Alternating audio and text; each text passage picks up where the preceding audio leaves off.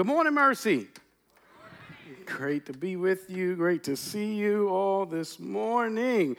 I want to give a special shout out to everybody who's here, who's visiting for the very first time. We want to especially welcome you. Thank you for being here. We actually have a gift for you at our welcome desk right out of that back door on your way out today. Not right now, right at the end of the service. You can go out and grab a bag of goodies that we would love for you to have. I want to also special shout out to my dear friend all the way from South Carolina, Brother Hydrick Gass and his wife, Sonia. We thank you all for coming all the way up here. And actually, just got a job up here, so some relocation. Thank you, Jesus.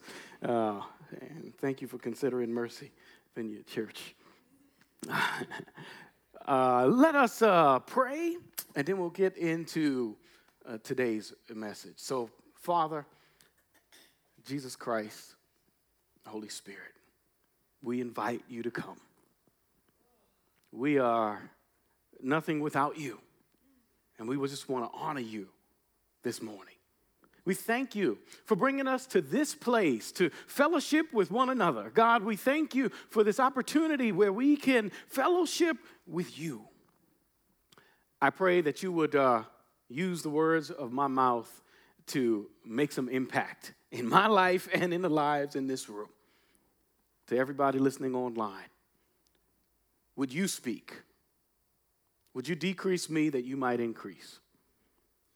Would you use this room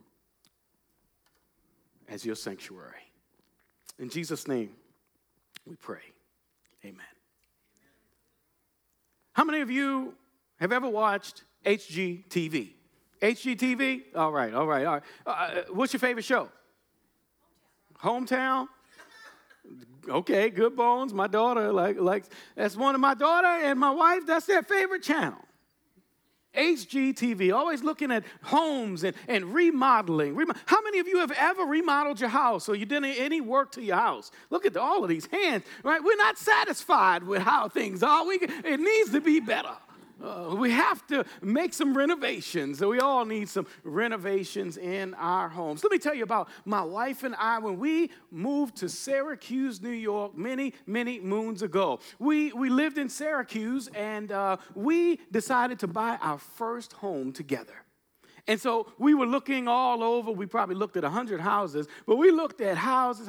We couldn't find exactly what we wanted. We couldn't find something in the neighborhood we wanted. We couldn't find a house that was updated like we wanted. And so we found a home that was nearby the church I was pastoring at. It was 10 minutes away, but it needed a little help. It needed a little help, and so it was old. It was out of date. I mean, it was musty. You yelling out all that stuff. It was nasty. It wasn't that in that great a shape. But what we decided to do was to purchase this home at a nice low price back then, and we put the work in. We got to work on that house. We were a lot younger and ambitious back then, so we could put the work in. We put the time in, the sweat equity. We called up people from the church who were carpenters and electricians and friends that had these skills to help us out because we didn't know what we were doing. And we improved that house one room at a time.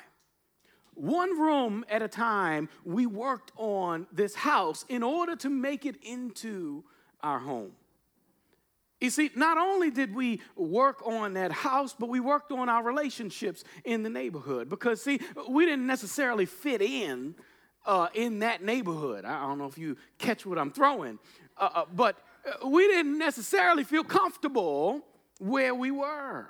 But as we started to renovate our house and make it into a home, we also renovated our relationships and connected with people. And then several of the houses in our neighborhood went up for sale when we moved in. I'm not saying what that was for, what it was about, but that was a blessing because more people started moving in. that look like us. More people, the diversity of the neighborhood started to change. The ethnicity makeup of the neighborhood started to change. The religious makeup, people from all religious backgrounds started coming together. It was generationally started to become diverse, and it started to feel like home. We did so much work in that neighborhood that other people started doing work on their houses. And then the person next door and across the street, and we got to know everybody, and everybody's working on their homes, increasing the property values. That was a good thing, because when it was time for us to sell, the Lord blessed us. Indeed, amen. And we moved here to Minneapolis, but the family who purchased our home, they got a brand new house. They got a brand new house from top to bottom. We renovated every single room in the house. It was a beautiful thing, right? So little by little, we worked on improving that home and our surroundings. And neighborhoods are only good, and they only get better when the inhabitants of that neighborhood actually invest in that neighborhood, actually put in the work in their own homes and in the relationships that surround them. What if you put in that kind of work? Not just in your own home, not just to improve your neighborhood, but what if you put in that kind of sweat equity into improving your own life? What if you took some time out of every day or every week to say, I want to be a little bit more like Jesus, and so I'm going to work on this area of my life. I'm going to work on that area of my life. This week, I'm just going to focus on one thing at a time. What if we worked on transforming ourselves little by little, step by step? What effect do you think that would have on your family? Let me tell you something. Any person who gets better impacts their family automatically. Any person who works on themselves automatically impacts their family. But watch this. Any family that's impacted and improved automatically impacts their church. And the church gets better. And when the church gets better, the neighborhood gets better. And when the neighborhood gets better, our cities get better. And when our cities get better, our state gets better. And when our state gets better, our state representatives get better. And when our state representatives get better, our country will eventually get better. And when our country gets better, then the countries around the world get better. And the world gets better because you got better. You see, it starts with you. And it starts with me. We can't throw shade on everybody else because they're not up to whatever par we set. Work on you. Work on you.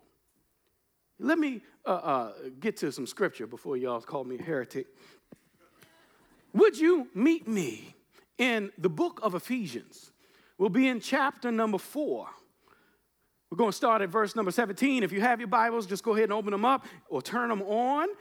If you don't have a Bible with you today, you can follow along on the screens. We'll be in the New International Version of the Scriptures today.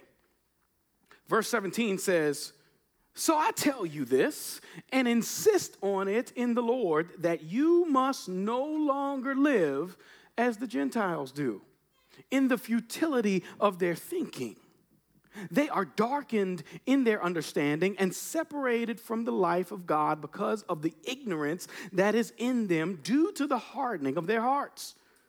Having lost all sensitivity, they have given themselves over to sensuality so as to indulge in every kind of impurity, and they are full of greed.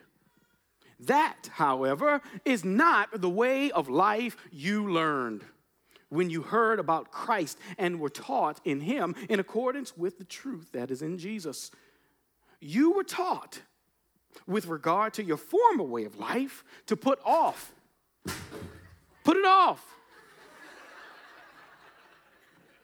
You got to act this thing out. Keep your attention. Sorry, Amy, or whoever's thing that is. We'll pick it up later.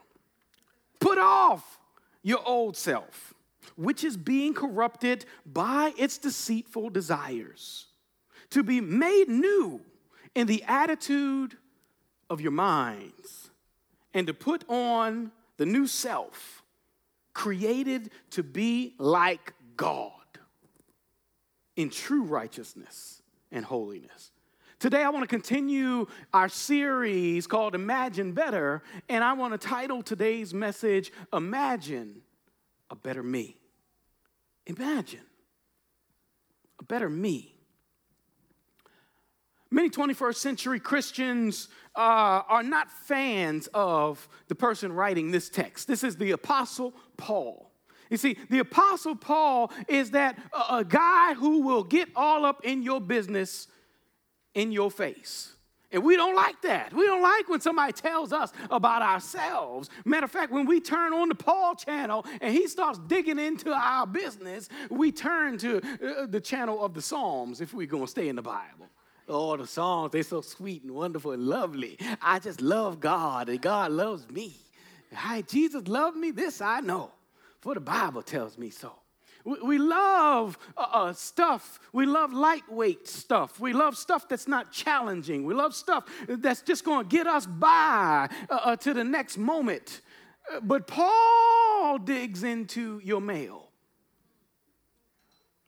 Paul likes to let you know what righteousness actually looks like, how we are supposed to transform our lives, how we are supposed to be living day to day.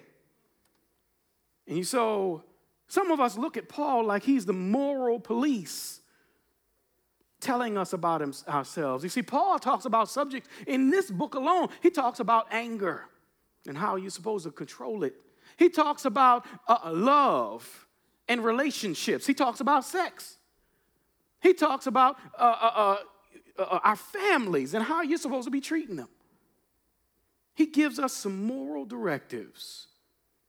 And we like to get defensive because, especially in our westernized mindset, we have this imagination of what freedom is. Because we understand freedom, how we in our culture understand freedom, we understand that freedom is the ability to do whatever the heck I want to do, whenever I want to do it, and bet not nobody else say nothing about it. That's not real freedom. I'll talk more about freedom on another day, but just to let you know, put that place marker there, remind me later. But Paul here is inviting us to renovate the rooms in our lives. He's inviting us to imagine a better me, to imagine a better you. And so he's inviting us to do three things. The first thing that he's inviting us to do sets up the rest of the stuff. But the first thing is to examine your identity. He wants you to remember who you are. Don't forget it. Don't forget who you actually are. Paul's not in the business of wagging his finger at Christians. He's not just doing this and talking about these things to make you feel bad or to say, I can't believe you did that again. No. What he's trying to get us to understand is that our behaviors actually grow out of our identity. Who you think you are matters. And I know I'm right about it. Listen, who you determine that you are, who you identify as, matters. Because it affects your behavior. It affects what you're going to do. Some of us came to church today incredibly happy. I talked to some of you on the way in here, and y'all just wonderful, in love with Jesus, ready to go. Like the sun was shining. It wasn't chilly outside. It wasn't. It's pretty good out there, right? You woke up on the right side of the bed. Your kids were already dressed when you got up. The breakfast was already made, right? Everything was wonderful, beautiful, and lovely. And so that affected how you worship this morning. That affected how high you raised your hands or what you were thinking about as you sat here and the songs were being sang. But then some of us came in depressed. Some of us had a disagreement with our spouse just before we came in the door. Some of us, our kids, wouldn't obey what we were trying to get them to do, so we might have been running a little bit late this morning. Some of us have sunk so deep into our depression that we might be thinking today, this is my last day. And if the preacher doesn't say something that changes my mind, today is my last day. Maybe you came in today and you said, man, things are just too bad in this world. And you don't see any hope.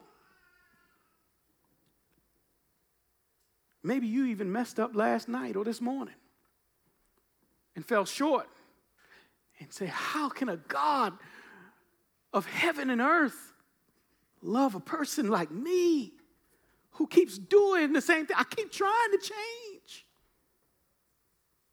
I want to stop right here and let you know that no matter what you've done, no matter where you are in your relationship with God, no matter how far you feel distant from Him, no matter where you are right now, God is saying, I love you. God is not up in heaven looking down on His people and saying, they can't get it together. No, Jesus the Christ is not sitting up in some kind of cloud looking down on you, shaking his head and wagging his finger. No, he came down from his throne in heaven. And he came down and he didn't shake his finger and all that kind of stuff at you. He came and sat down right next to you. And he said, you are my daughter. And I love you. And I'm right here next to you. No matter what you're going through, we in this together. And every step you need to take, I'm going to be right there with you. Amen. And every time we need to move forward, I'm going to move forward with you. Amen. And if you slip up and go backward, I'm going to slide back a couple steps too. Amen. But I'm going to always pull you forward. Amen. I will never pull you down. Jesus loves you that much.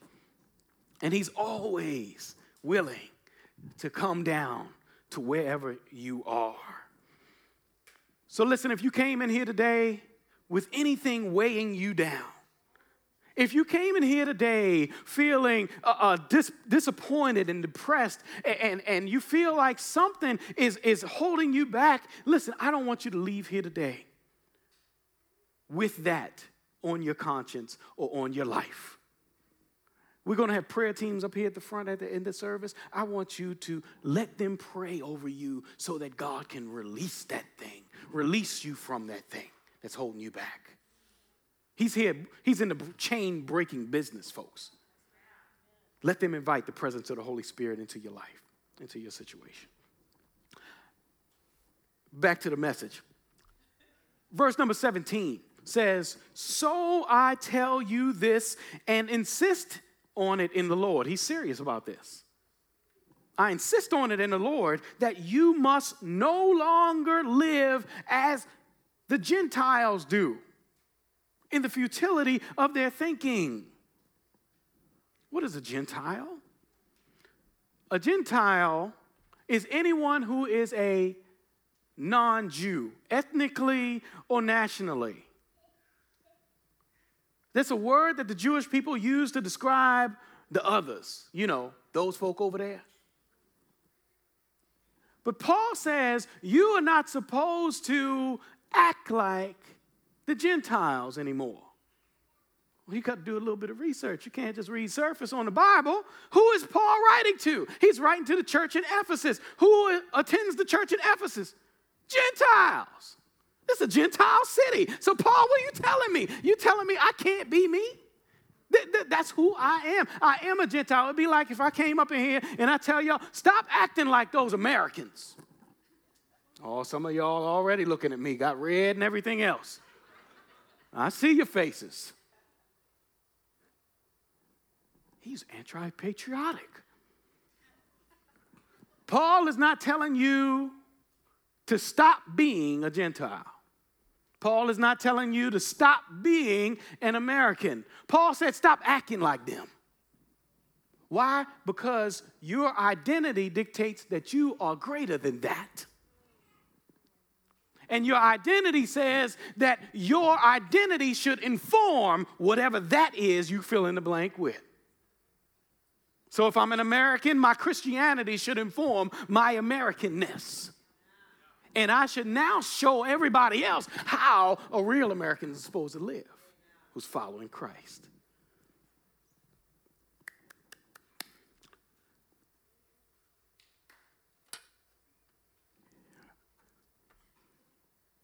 You are not primarily your racial identity.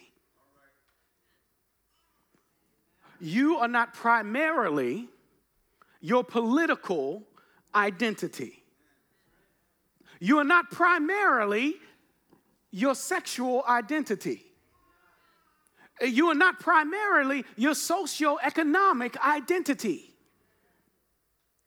If you read the scriptures, if you are a believer in Jesus, if you're a follower of Christ, 2 Corinthians chapter 5, verse 17 tells us that you are a new creation.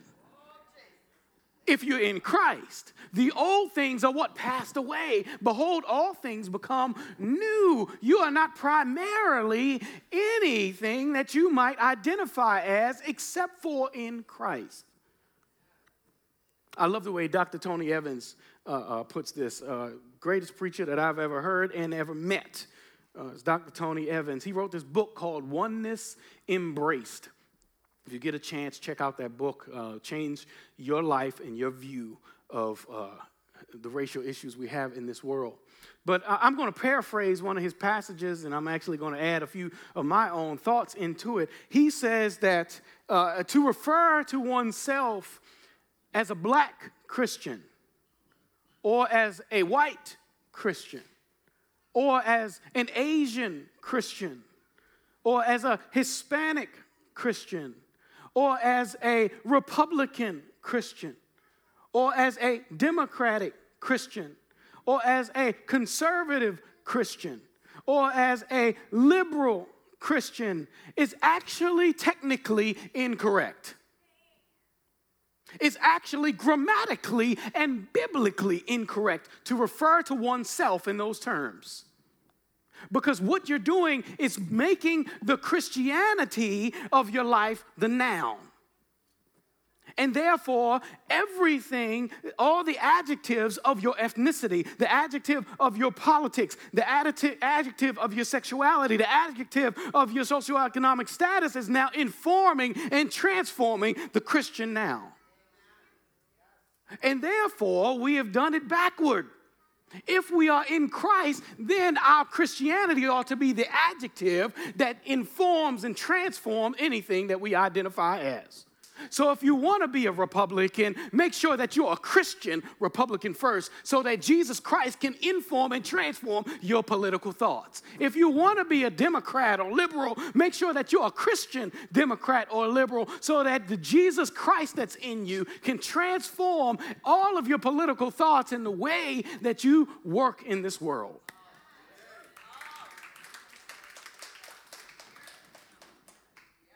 Identity is important, because it transforms who we are and how we behave. When Lakita and I renovated our home in Syracuse, we wanted a comfortable home. And so we didn't want the kitchen that was in there. You got the picture of the kitchen. We didn't want the faux background. What is that? The faux brick background that came with that kitchen. The counters that went all the way up to the ceiling. I wish you could see the back of that picture. It was those cabinets all the way around the whole thing. It wasn't that great. We didn't want the bathroom that it came with, the old Pepto-Bismol bathroom. You can't really tell here, but it was all pink. I don't know what era this was from, but it wasn't 21st century. Everything, my wife wouldn't even use this bathroom. She'd go all the way down to the basement. The whole time. She said, no, not until you destroy this thing. So, we had to get on that one quick. But when we moved in, right, as we moved in and the more we inhabited that place, the more we transformed that old house into our home. You see, eventually our home became brand new. Eventually, we worked on that kitchen and we turned it into this. Well, thank God for my wife. She's the designer. I'm just a worker. I'm a laborer in the vineyard. We wanted a new house that was comfortable, and so the bathroom ended up becoming this. No more Pepto-Bismol. You see, when we truly identify with Jesus, what we're doing is we are giving room in our lives for the Holy Spirit to come and take resident up in our lives. That becomes his new home. And if we really open the door to him, we allow him into every room of our lives to make transformation. But guess what? Don't get upset if you don't get a new house overnight. Because the Holy Spirit comes in and knocks on this door. Can you going to let me in the bedroom? No, I don't want to let you let me in the bedroom. So, I'm going to go to the basement and I'm going to fix that one up first. I'm going to go over to the attic. I'm going to fix that up first. Till you get ready to let me in the bedroom or whatever other room, I'm going to start fixing up some other stuff. Thank God that that's how he works on each one of us. Because he wants us to become better. Let me knock out these other 2 points here. 2 other things that Paul wants us to do. Number 2 is he wants us to do some demo work. He wants us to let go of the old. Let go of the old stuff. You see, a lot of people like the demo process because you can let out your frustrations in that process. Oh, man, people enjoy that smashing stuff, knocking it down, getting a sledgehammer, just putting holes in walls. You don't care for any of that stuff because it's all going in the garbage. Right? Paul is saying you got to let go of some stuff in your life. Verse 22 says, you were taught with regard to your former way of life to put off your old self, which is being corrupted by its deceitful desires. You see, we all have desires. We all have wants. We all have goals in our lives, and none of those things are bad in themselves. None of those things are corrupt in themselves. It's great to have the desire to be in a relationship. It's great to have the desire to want to achieve a goal, to be successful, to want a physical touch relationship with someone. All of that stuff is good and from God. Paul is saying that the challenge is when those things are not ordered and directed by our identity in Christ. You see, when those things are not directed by Jesus, we can actually misplace those things in our lives. Because we can think that we won't be complete, or we won't be whole, or we won't be successful without those things in our lives. We'll hold up those things as idol gods in our lives. We'll look at that relationship and say, I'm nobody if I don't get this type of relationship.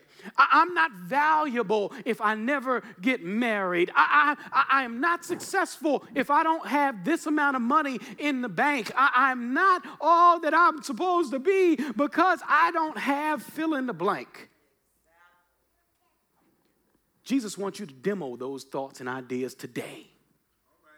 He wants you to take a sledgehammer to those thoughts because they are holding you back from being all that he's created you to be. Demolition is important. We got to knock that stuff out because guess what? You're already valuable in Christ. You're already the imago Dei, the image of Jesus Christ, created from the beginning. He gave you value when he thought you up before you were in your mother's womb. He knew who you were. And you have value and worth. Don't believe what culture is trying to sell you, that you got to have this, have that, go on social media and all, live like somebody else in order to have value. You have value in your identity right now. Just because you belong to him. So listen, the third thing that he wants us to do is to renovate. Not only should we demo some stuff, we need to build some stuff back up. Listen, if you demo something without a plan to reconstruct, you're left with chaos. Yeah, and not just in your house, right? I see this all the time with folks in this Christianity walk. They want to go through, and we did a whole lesson, a series on deconstruction. So if you don't remember it, didn't see it, didn't listen to it, go back online and listen to the deconstruction series. But we have to not only have a plan of demolition, but we also have a plan of reconstruction, because if we just plan to destroy the stuff in our lives, we'll be left with chaos. And so we need a rebuilding plan. He says, put on the new humanity.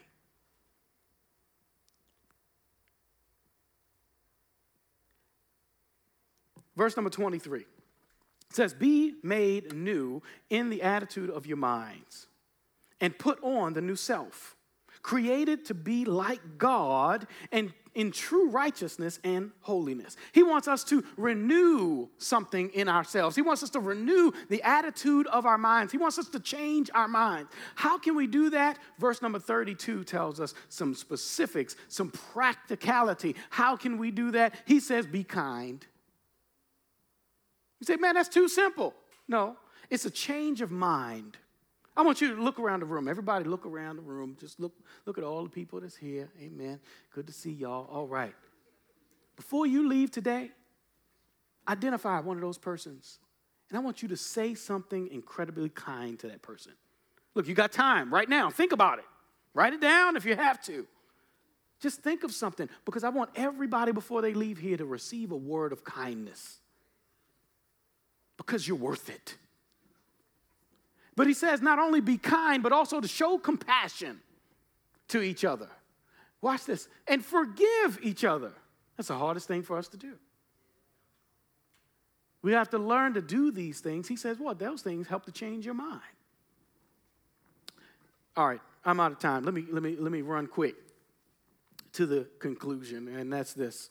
On this website that I was reading, called Psychology for Educators. I was on this website, and you know that one? All right. So I was reading a blog post on there from 2014. This blog post was titled, How to Motivate Young Learners. And it highlighted this hopeful teacher. Her name was Crystal Jones. Now, Crystal Jones was volunteering for Teach for America. And so she was volunteering for Teach for America. She was assigned to a school in Atlanta that was low in every category. It was in a low-income neighborhood. It was a low-performing school. And she was assigned to a first-grade classroom. Well, she got in this classroom and made some immediate observations. The first observation was that no kid in this classroom was ready to be in the classroom. She said, if you read it, you can go to the website and read it, that there were kids in this classroom that didn't know how to hold a pencil. She said there were kids in this classroom that didn't know their ABCs yet. She said there were only 2 kids in the classroom who could identify the sight words of dog and cat.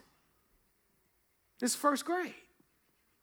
These kids, their behavior was outrageous. They didn't understand how to be in a classroom. And so she could have just said, you know what, this is a volunteer gig, I'm out. But no, she cared. And she wanted to make a difference. And so what did she do? She thought about, what could I do? And as the kids went out for recess one day, she sat on the side and watched them. And she said, she questioned herself, what does a first grader want more than anything? What does a first grader want more than anything? Do you know? Do you know? A first grader wants more than anything to be a third grader. Watch your kids when you get a chance. Every child wants to be like the bigger kids. Right? It's not till they get to middle school when they want to be adults and get all sassy and all in your face and, need a talking to. But when all the little kids want to be like the bigger kids, because the bigger kids are cooler, the bigger kids are faster, the bigger kids are stronger, the bigger kids get to do things that I can't do. And so she came up with a brilliant idea. She told these kids, I'm going to make you third graders. That's life transforming for a first grader. You're going to make me into a third grader? She said, yes. But there's some new rules in this classroom. First rule, number one, no one will refer to anyone in this room as their first name. You will refer to everybody in this classroom as Scholar last name. So there was Scholar Johnson and Scholar Jefferson and Scholar Thomas and Scholar Smith and Scholar Brown in the class. Not only did they refer to each other now by a new name, but now they had to repeat a mantra every morning when they came in the classroom. The mantra was, I am a scholar. A scholar is someone who lives to learn and is really good at it. 6 months went by. I'm sorry, worship team, I'm taking up your time. I'm wrapping up right here. 6 months went by. And something happened. The school had a requirement that the students had to take a reading comprehension exam. Do you know what happened when these kids took the reading comprehension exam? Every student passed. After 6 months, some of these kids didn't know their ABCs. 6 months, some of these kids couldn't identify sight words. 6 months, these kids didn't know how to use pencils or turn books the right way. In 6 months, every one of them passed the first grade reading comprehension exam. But not only that, by the end of the year, that June, all of them were tested again. You can come on up here, Amy. All of them were tested again. And they all tested at a third grade reading level. What does that tell us? That tells us that your identity is important. You see, Crystal saw these kids not as their past, not as their current condition, but what they could be. And she didn't just see them as that, she called them that. And one day on Calvary's cross, God saw you in your destruction, in your depression, in your downtroddenness, and he said, no longer are you sinner, but now you're a saint. I'm not going to call you what you used to be. I'm going to call you what you are in me, and that is the righteousness of God. You are my child. You are my daughter. You are everything in Christ Jesus. And so Crystal gave these kids a chance. And guess what? I thank God that he's given me a chance. I can just talk about me because it's times that I shouldn't have been where I am today. It shouldn't have been at a next level. I shouldn't have been where I was or what I've done. I shouldn't have achieved what I've achieved, but it's because of grace that he made a way and he called me son. And he's calling you that as well. Son, my daughter, can I come in and transform one room in your life? Can you hear the Holy Spirit knocking on your heart? I want to change that room today. Will you let him in? I'm knocking on your mind this week. Can I transform that? I'm knocking on your walk. You see, because every time you walk, you end up taking a detour. And no. I want you to be on that straight and narrow. I'm knocking on the door of your feet. Can I come in? I'm going to ask you to take this next step with me. Would you grab your Connect card? At the bottom of your Connect card, it says, My Next Step. Ushers, would you come forward? Where it says, My Next Step, if the Holy Spirit has spoken to you in this message of a step that you need to take to transform your life, I want you to write that down. For the rest of us, I'm going to ask you, will you allow the Holy Spirit to renovate one area in your life, in your mind, in your spirit this week? If you're willing to allow him in, will you just write yes on that line? And I'm going to give you a practical step. Would you just read the book of Ephesians with me this week? One chapter a day. It's only 6 chapters. Read the whole book of Ephesians. And every time you pray to God, say, God, what room do you want to work on next? What room do you want to transform in my life? The ushers are passing the basket. You can take that Connect card and put it in that basket along with your tithes, your offering, and you can put it in that and pass it down the row. God bless us as we continue to be shaped into his image.